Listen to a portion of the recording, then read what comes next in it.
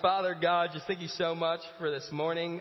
Thank you so much for your word and how you have given it to us to know about you, to be able to respond in amazing, amazing ways, not because of anything we have done, because of everything you have done up on the cross. And so, Father, thank you for your power. Thank you for your authority. And I just pray that today will be a good day that we can come to know and experience you deeper. Amen. All right, so for those of you that don't know me, my name is David Sizdak. I'm one of the servant leaders here at Kettlebrook Church. My focus is on youth ministry, so I work with the high schoolers and the junior hires, which is amazing. I get to see so much happen through those youth, and they truly are just doing amazing things. And it's getting to a point now that they're just shocking me in the things that they do on their own and how God speaks to them. And I feel like every single time I'm able to squeeze on the schedule for my once a year to see all of you guys and speak in front of you guys instead of the youth, there's something that's huge that happens. 3 years ago, I was brought onto staff at Kettlebrook, which was an amazing blessing. 2 years ago, I was able to announce that I was engaged to now my wife Sally, that was the last year's a huge announcement and life change for me. This year, I get to proudly introduce my son Oliver, who is now 3 months old. Thank you. He is such a cool little guy. In 3 months, he's changed so much. I swear he smiles occasionally. He just wasn't doing it for us that morning. But he's just so cool. He's such a blessing to Sally and I. God had amazing plans, to give us Oliver. And I just am so excited to see where he's going. But in light of seeing him grow and change, I had kind of an itching to kind of know a little bit more about me growing up. So I went to my parents, and I kind of was just asking them for stories about who I was growing up, kind of around that age and also just a little bit older. And if you have ever heard me speak or you're one of my youth, you know exactly that I was the not so perfect child. I was probably the farthest thing from the not-so-perfect child. My mom and my dad, as we were just talking on the phone this past week, my mom was like, I don't really have a specific thing, but she's like, you had this habit that you had. And she's like, man, it would just, she was like, every single time that we would go into a Walmart or we'd go into a Kmart back in the day or a Target, she's like, you had this thing that you did. And I kind of remember it because it happened so often. And I do remember when I was 6, 7. I don't really remember before that. But she's like, for some odd reason, no matter how much I told you, David, hey, we're going in just for a few things. Stay near me. And then we're gonna pop right back out. I remember my first thought when I got in there was run. Just go, book it, run away from my parents, and my goal was to hide from them, so they couldn't find me.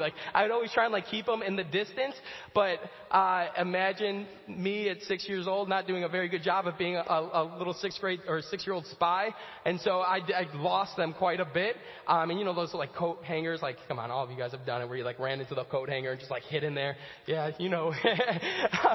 But so I just did that a ton, and I did the thing that I was told in school. If you get lost and you're man, I am super lost, go to the one at the desk and they'll give the call of shame to the parents. Can you please come pick up your child? He's at here.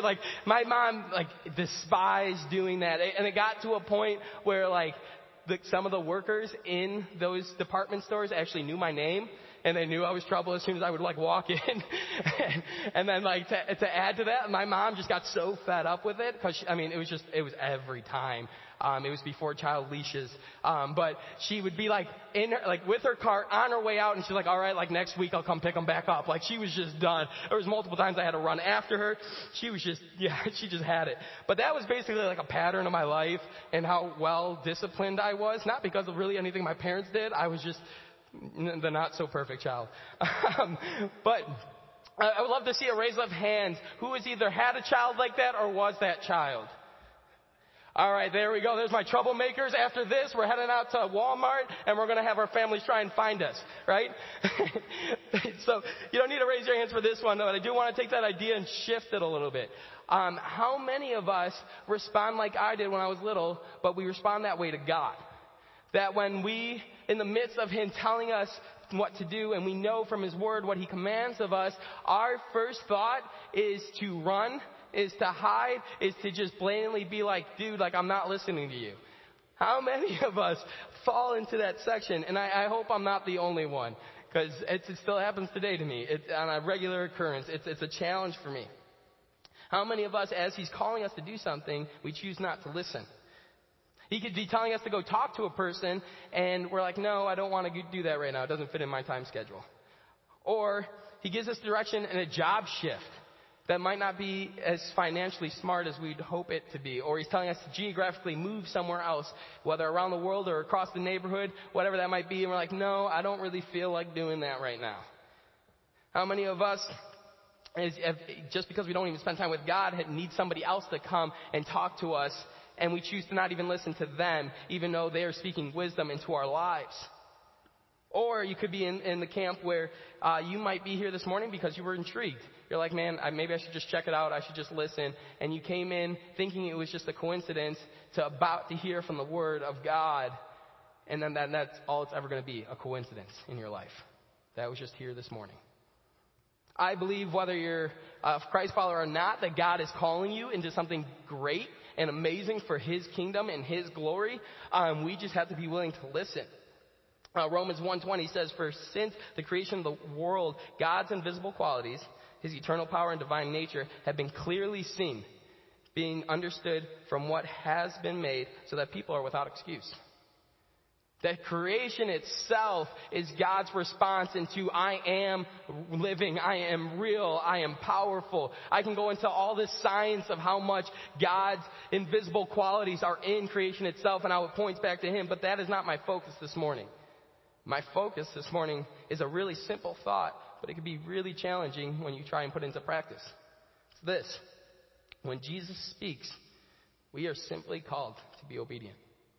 When Jesus speaks, we are simply called to be obedient. Jesus is calling you to something. Will we be listening?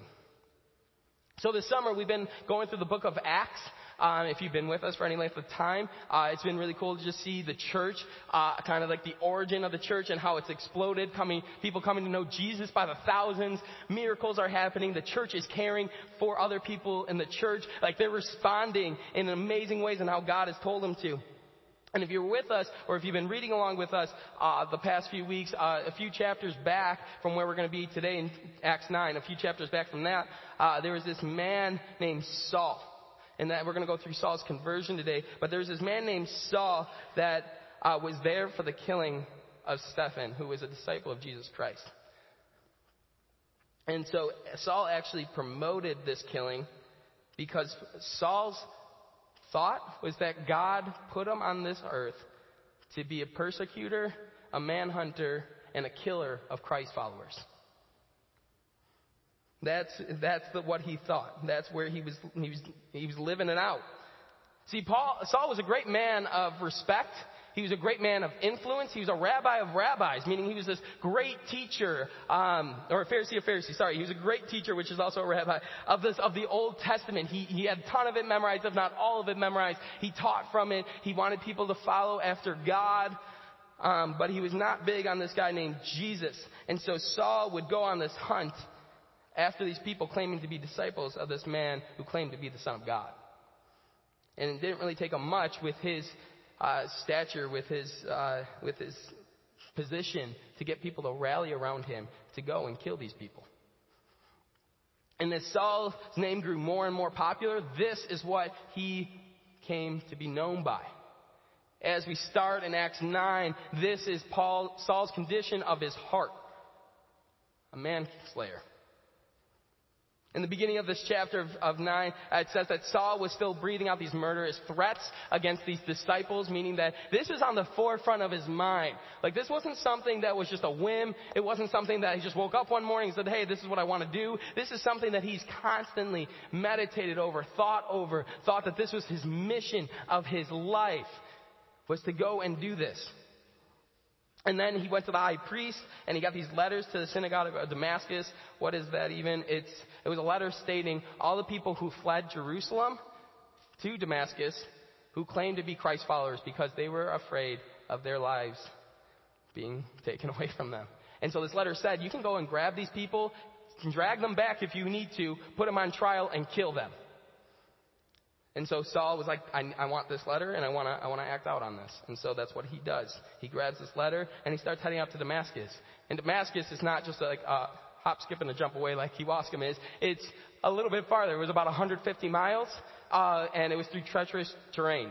Like, there was a lot of time for him to think through what he was about to do. So again, it just adds to, like, this is premeditative. This is something that he is totally locked into. But on his way there, something unexpected happened. So if you want to follow along, it's in verse 3. Now as he went on his way, he approached Damascus, and suddenly a light from heaven flashed around him. And falling to the ground, he heard a voice saying to him, Saul, Saul, why are you persecuting me? And he said, Who are you, Lord? And he said, I am Jesus, whom you are persecuting, but rise and enter the city, and you will be told what you are to do. The men who were traveling with him stood speechless, hearing the voice but seeing no one. Saul rose from the ground, and although his eyes were open, he saw nothing. So they led him by the hand and brought him into Damascus. And for 3 days he was without sight and neither ate nor drank.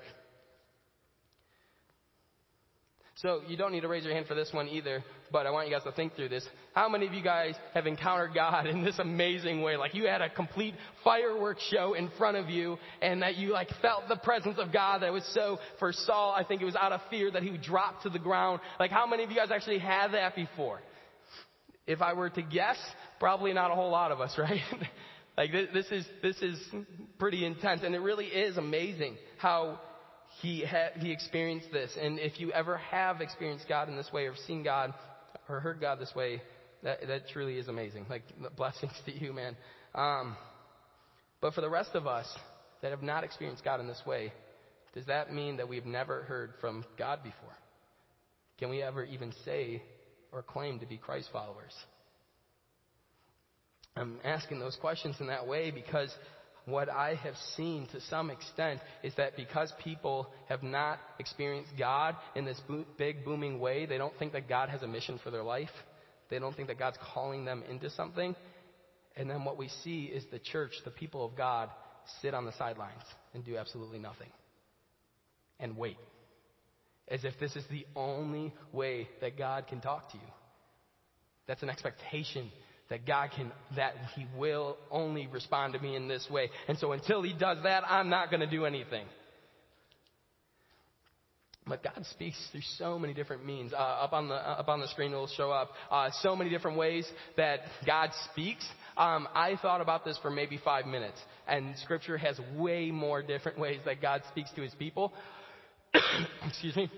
God speaks through Scripture, His music, His people, our circumstances, visions and dreams, our thoughts, the Holy Spirit that dwells in us, prayer, audible voices that we heard in this story, nature as we read about before, a whisper with Elijah, the peace that we're able to experience about the decisions. We also see the supernatural manifestations of how He responds in healing and tongues and in prophecy. We saw the burning bush with Moses, Gideon's fleece, a bright light on his way to Damascus, a donkey. Like, He spoke through a donkey, and we're going to limit Him to just speaking in these loud and amazing and light show way. And again, these are not the only ways that He speaks. And the reason why I bring this up is because I don't want us to be a people that limit our God to the way that He's going to be talking to us. I don't want us to have an expectation that He only speaks to us through what we choose. I'm going to choose that He's going to speak to me through music and audible voices, and I'll choose the donkey for fun. No, it doesn't work that way. God is speaking to you. You just need to figure out and listen to Him in the way that He's trying to speak to you. It's in a multitude of different ways. Because if we choose to have these expectations and limitations on God, what happens in our heart is that His movement in our life stops, and then our voice becomes the loudest voice in our life and not His. That's what happens as we try to a la carte our God in the way that He can move. Another thing that I want to point out as well before we move on with the story is the way that Jesus is referenced. Because the way that Jesus is referenced in this story has a huge amount of significance and meaning, and I think calls for a response. The way that that Saul responds to Him, and this is not the only time that he will be labeled this, is, "Who are you, Lord?" I want you to keep that in mind as we continue with the story. But calling him Lord, meaning that he has power or authority or influence over our life. A master or a ruler, if you will. Meaning that they have direction and rule over your life. Calling him Lord causes a response. It has to have a response in our life or he's not truly Lord. So keep that in mind as we continue. But as we continue the story, we see that Saul gets this bright light and voices, and the people around him didn't really see anything, but they heard this voice speak, and now Saul is blind. And just imagine being a Pharisee of Pharisees. This man of influence is now handicapped, and he has to be taken by hand into a city where people know him. And being handicapped was not highly viewed upon. It must have been humbling for him. But then we're introduced to a new character in verse 10, if you want to follow along. Now there was a disciple in Damascus named Ananias. The Lord said to him in a vision, which is a different way that God's speaking to his people, Ananias. And he said, "Here I am, Lord." And the Lord said to him, "Rise and go to the street called Straight. At the house of Judas, look for a man of Tarsus named Saul, for behold, he is praying. And he has seen a vision of a man named Ananias come in and lay his hands on him so that he might regain his sight." But Ananias answered, "Lord, I have heard from many about this man, how much evil he has done to your saints at Jerusalem. And here he has authority from the chief priest to bind up all who call on your name." But the Lord said to him, "Go, for he is a chosen instrument of mine to carry my name before the Gentiles and kings and the children of Israel. For I will show him much he must suffer for the sake of my name." So Ananias departed and entered the house, and laying his hands on him, he said, "Brother Saul, the Lord Jesus, who appeared to you on the road by which you came, has sent me so that you may regain your sight and be filled with the Holy Spirit." And immediately something like scales fell from his eyes, and he regained his sight. Then he rose and was baptized. And taking food, he was strengthened. Again, we see another person's referencing Jesus as Lord, which again means there has to be a response in his life. And then there's also the different way that God spoke to his people, Ananias in this story. And he gave him the command, I want you to go and find this man named Saul, and I want you to heal him. It's interesting, though, the drastic difference between these two men's responses. If you were to look at Saul and his story, he wasn't someone that claimed to follow Jesus, but as he was commanded to go somewhere and do something, he immediately responded. And then we have Ananias, on the other hand, who claimed to be a Christ follower, and when he was told to do something, there was hesitation.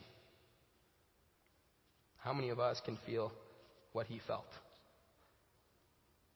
And he had reasoning. He had pretty good reasoning in verse 13 and 14. But Ananias answered, "Lord, I have heard from many about this man, how much evil he has done to your saints at Jerusalem. And here he has authority from the chief priest to bind up all who call on your name." Ananias is saying, he can take me too and go and kill me. This man has a reputation of this, and you're telling me to go and heal this man. When Ananias woke up this morning, this was not on his first top 3 things to do. I'm going to go heal a murderer of my friends and family and my brothers and sisters in Christ. I mean, the hesitation's real. And it was because Ananias, in this instance, was fearing man over God. And in this instance, he was fearing the man Saul. But some of us in this room might be like, "Hey, dude, you just heard from God. Of course you go and respond. You had a vision of him and he tells you to go do something. And the only response you should have is what he tells you to do." But how many of us know what we're supposed to do and don't do it? The scriptures have multiple things that are supposed to be a response of our life once Jesus has made his dwelling within us. Whether it's caring and loving for the orphans and widows and we walk away. Or not doing something out of fear of being judged by others. I know that's something that's in my life that I wrestle with on a regular basis. And I hope I'm not the only one in the room. Or being quick to listen, slow to speak, slow to anger. How many of us don't live that out when it comes to our parents, our spouses, or our children? That's hard. It can be hard sometimes. How about loving your spouse in the way that Christ loved the church and laid his life down for the church? And then mornings come and go and we choose not to even fight for them. How many of us choose not even to pray for our enemies as we're commanded to, and yet we let those murderous thoughts in our mind continue to go as we hate them? As Jesus is calling for a response to live differently. How do we expect God to speak and move in our life when we're not even listening? See, God isn't just a God of head knowledge. Saul had all the head knowledge. I mean, heck, he has, if not all, the Old Testament memorized. He had it all. He knew who God was. He remembers the stories. He tells of the stories. He calls people for a response to God of the universe. He had all the head knowledge. But God is way more concerned about your heart. Where's your heart at? It's great to know as much as Saul did, but knowing him without any action is worthless. James talks about that. And I don't know for you, but that's super convicting on my own heart, just to respond in those ways that God calls us to do. Recently I was with my friends, and we were shamed. We were persecuted for trying to love and serve people. And it was a pretty drastic way. I'm not going to go into the specifics now, but I was really proud in the way that my friends responded as we're being shamed in front of over 300 people. They said, you know what, we're going to serve and love because Christ first served and loved us. And we're going to show you that serving others is not a punishment, but it's actually a delight that we get to share in the suffering of Christ. And I was just so proud of them that I got to see Jesus living out in and through them. It was incredible. And I wish that I could say that my first response in the face of persecution was to get on my knees and pray before the Lord and listen to see what he was wanting me to do. But that was not my response. My first response was actually to be really prideful. My first response was, we didn't cast the first stone, so we're better. We're taking the high road. And I don't know about for you guys, but pride is a recurring thing in my life. I like to know that I'm right. I like others to know that they're right. I mean, again, I don't think I'm the only one in this room that has that issue. But Christ calls us to live completely different than that. Romans 12:1-2, it says, therefore I urge you, brothers and sisters, in view of God's mercy, to offer your bodies as a living sacrifice, holy and pleasing to him. This is your spiritual act of worship. Or your true and proper worship, Do not conform to the patterns of this world, but be transformed by the renewing of your mind. Then you will be able to test and approve what God's will is, his good, pleasing, and perfect will. I did not want to give God control in my situation. I wanted it. I didn't want to have my mind transformed by the Holy Spirit. I wanted to continue living in the patterns of this world, which are sinful, broken, and full of fear. I think practically this verse is much easier said than done, and I get that because I'm confronted with it day in and day out. To not let the patterns of this world overcome us or have stronger fear than our fear of the Lord, which should be first and foremost. At this moment, I think Ananias needed some reassurance of who God was. In the face of his conflicted heart, of not wanting to go over to this man and pray over him for healing, and in fear of his own life, fear of the world, fear of this man, I think he just needs reassurance of his faith in God. Because again, I think we can all align with Ananias and why he responded in the way he did. But will we be like Ananias and let our faith in God conquer our fear of the world? But God responds through Ananias' conflicted heart and says, you know what, I need you to go.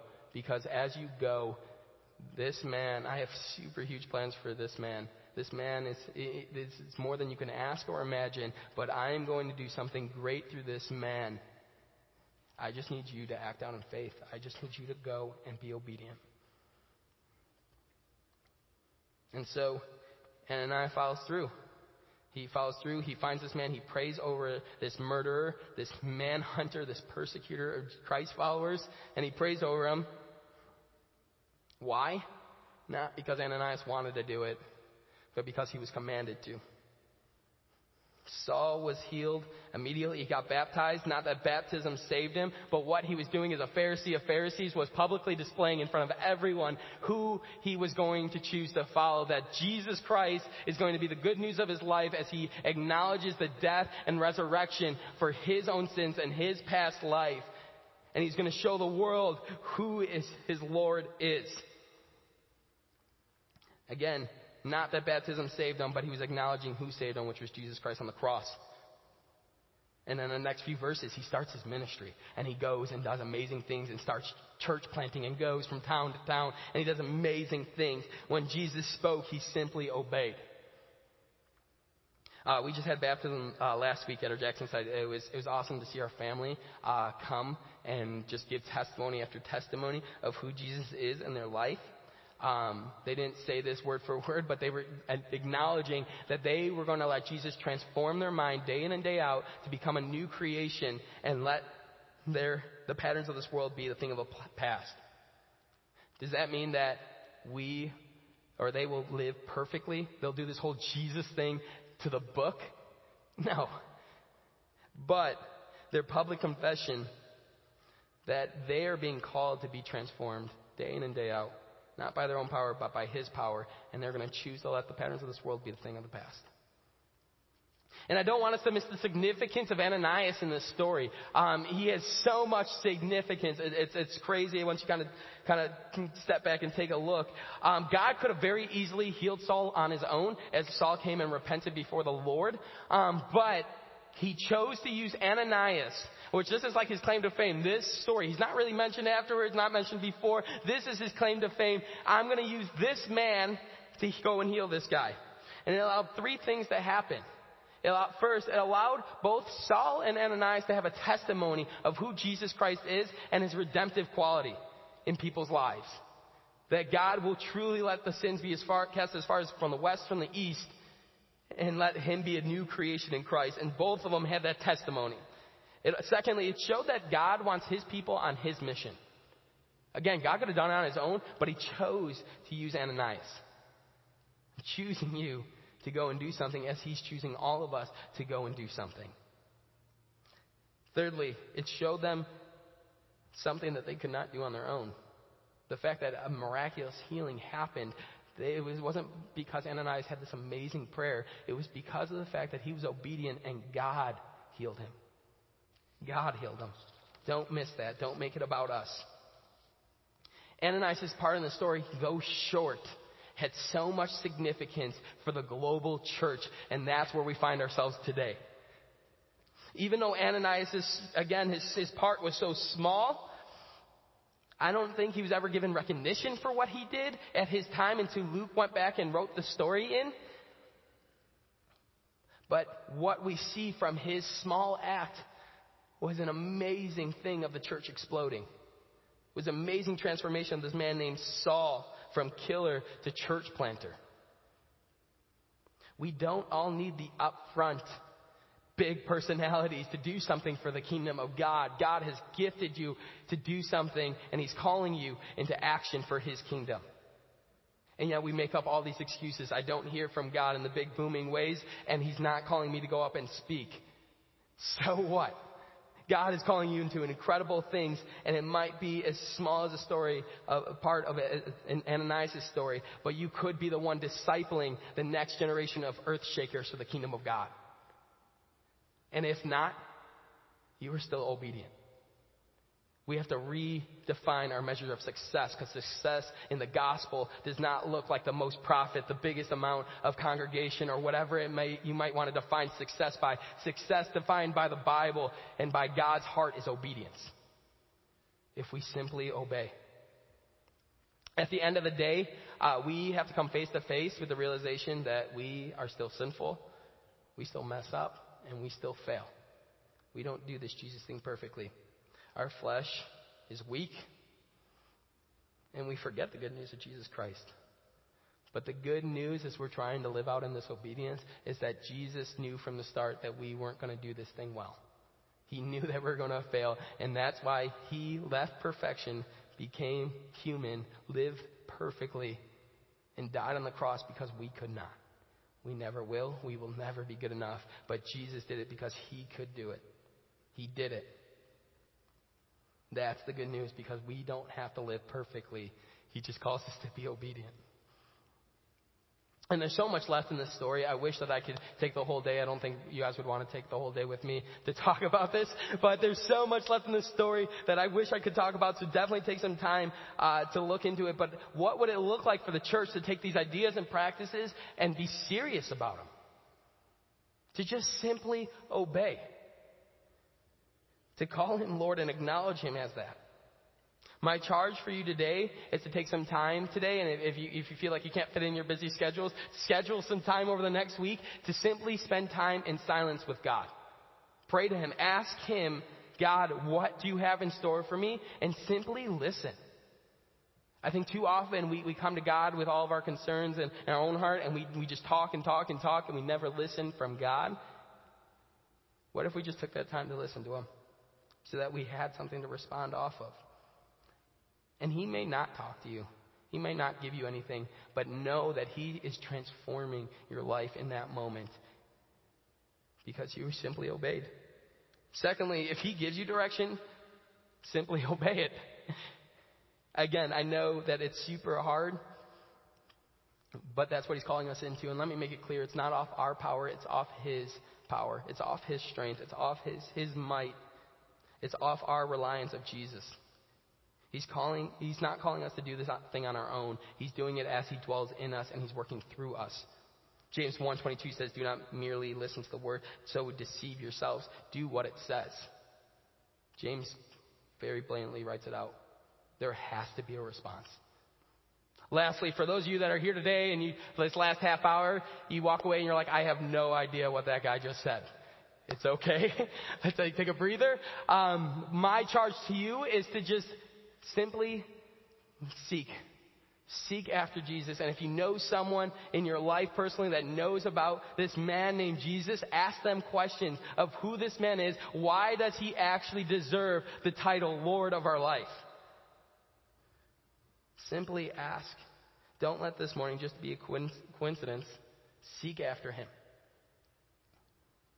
Because I know for a fact that us on staff are not the only ones that are equipped to give the good news, because multiple people in this room have testimony of what Jesus has done in your life, which equips you to also give the good message of Jesus Christ. We as the church, the body of Christ, the church is not a building, it's us. We are equipped through Jesus Christ to give the good news. So for those of you that have no idea what happened this morning, please seek out those who know the good news. Will we be a people known for being a family who, when Jesus speaks, we are simply obedient? Let me pray for you. So, Father God, we thank you for this morning. We thank you for the story of Saul and the redemptive quality that we can have in Jesus Christ. The fact that this man went from being a murderer to being a church planter. That's just amazing to think about, that this is the work that you do in and through each and one of our life as we're confronted with our sin. And so, Father, as we step out, I pray that you show up in amazing ways. It might not be the fireworks show and the loud audible voice, but Father, even in the whisper, you respond. Let us rely on you, not thinking that it has anything to do on our own power, but Father, let us realize that Jesus is so great, and that's why he's the God that we call Lord.